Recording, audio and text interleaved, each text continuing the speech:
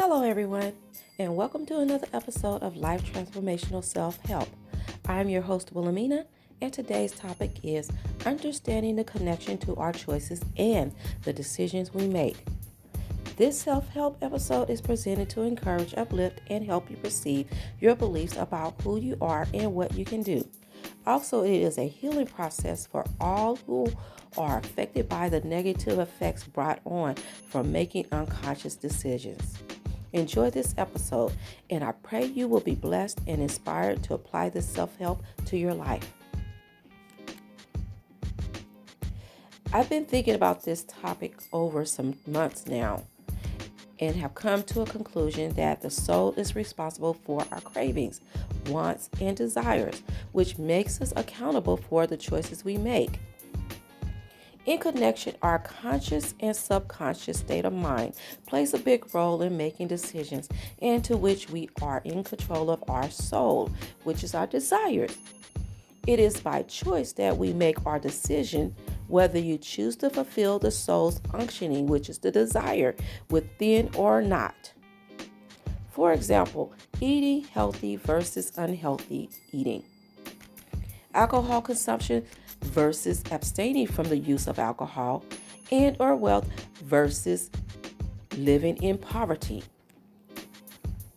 As humans, we are the only ones who God has given spirit, conscious, and a soul, which is our subconscious, which is a choice to make decisions. No other thing on earth has an option. It just does what is told without hesitation. So this brings us back to someone who may be wondering why the choices that we make today and have made in our past could have a catastrophic or illuminating impact on our future outcome. The argument is that everyone doesn't have a choice, but I believe when God created us, that He didn't make us to live our lives in such ways of a robot, which is controlled by voice command, but to be separate from everything else in the world, in moving freely with our thought process, which allows us to make decisions, as I am doing now, making a choice to write about this topic. I will share with you about our soul's desires, the connection to our actions and settings in our past, as well as our actions and settings, which links our soul's connection to our choices and the decisions we have made or will make today. In the beginning of my episode, I mentioned my conclusion was that the soul is responsible for our cravings, wants, and desires, which makes us accountable for the choices we make. Clarifying what is a soul and its sole purpose. The soul is our innermost feelings and desires, mainly our emotions. It works together with our five senses: sight, touch, smell, taste, hearing. The function of the soul is to maintain the spirit and the body in their proper order so that they will not lose their proper relationship with one another. In this way, the body, which is the lowest, will submit to the spirit, and the spirit, which is the highest, will be able to control the body through the soul. The soul is indeed the chief element in man. This could be found in Living Stream Ministries' 2014 book or article. So what this is saying, the spirit and soul cannot in any way be separated as long as you're alive. And when you finally depart this earthen vessel, meaning this body, which is a temporary transport, our spirit and soul will return to its original place to be judged by God and receive its final resting place. Everything we do is by choice, whether it is righteous or unrighteous. Be alert and of sober mind. Your enemy, the devil, prowls around like a roaring lion looking for someone to devour. This is found in 1 Peter 5:8. So we're told to be sober-minded, being conscious, thinking with our conscious mind, not our unconscious mind, because that is where the enemy comes in. That's how we're easily deceived. We all know what it feels like When we desire to have something so badly, we start to think like children and ignore that uncomfortable feeling that we get before making our choice or decision. King David made some poor choices which could become detrimental to his safety and well-being. This is what the Lord said to Gad.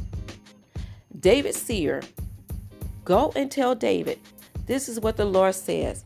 I am giving you 3 options. Choose one of them for me to carry out against you. So Gad went to David and said to him, this is what the Lord says. Take your choice. 3 years of famine, 3 months of being swept away before your enemies with their swords overtaking you, or 3 days of the sword of the Lord, days of plague in the land, with the angel of the Lord ravaging every part of Israel. Now then, decide how I should answer the one who sent me. David said to Gad, I am in deep distress. Let me fall into the hands of the Lord, for his mercy is very great, but do not let me fall into human hands. This is found in 1 Chronicles 21, 9 through 13. So David was afraid of what kind of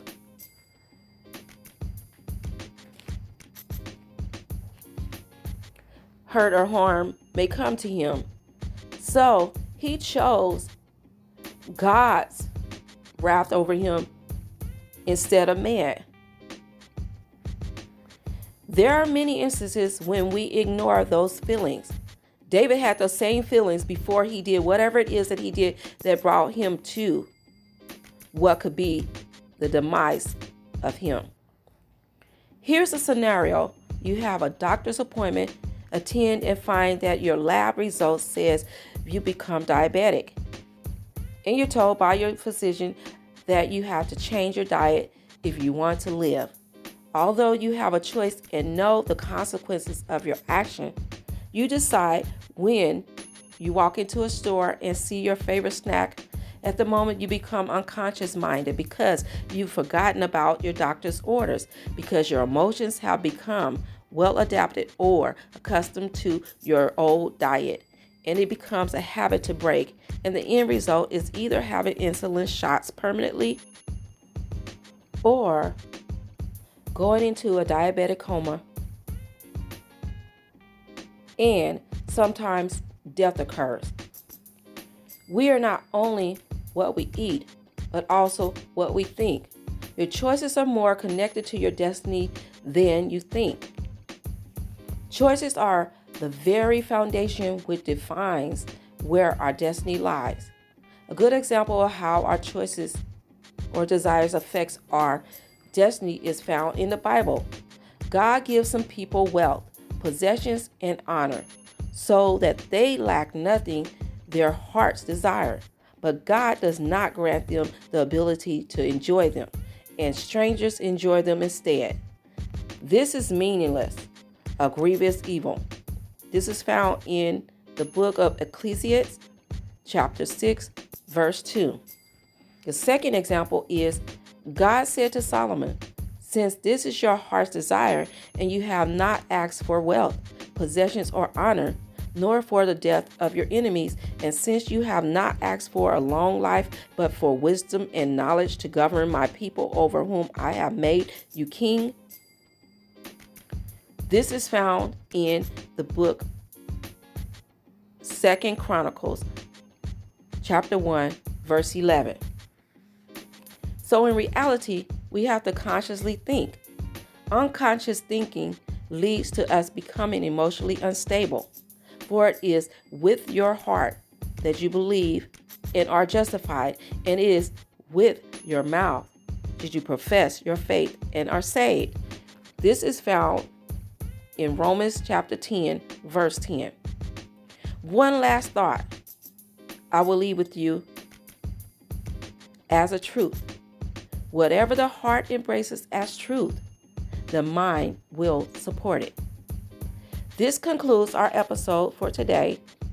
Thank you for listening to this episode. Your host, Wilhelmina. Have a blessed, prosperous, and productive day.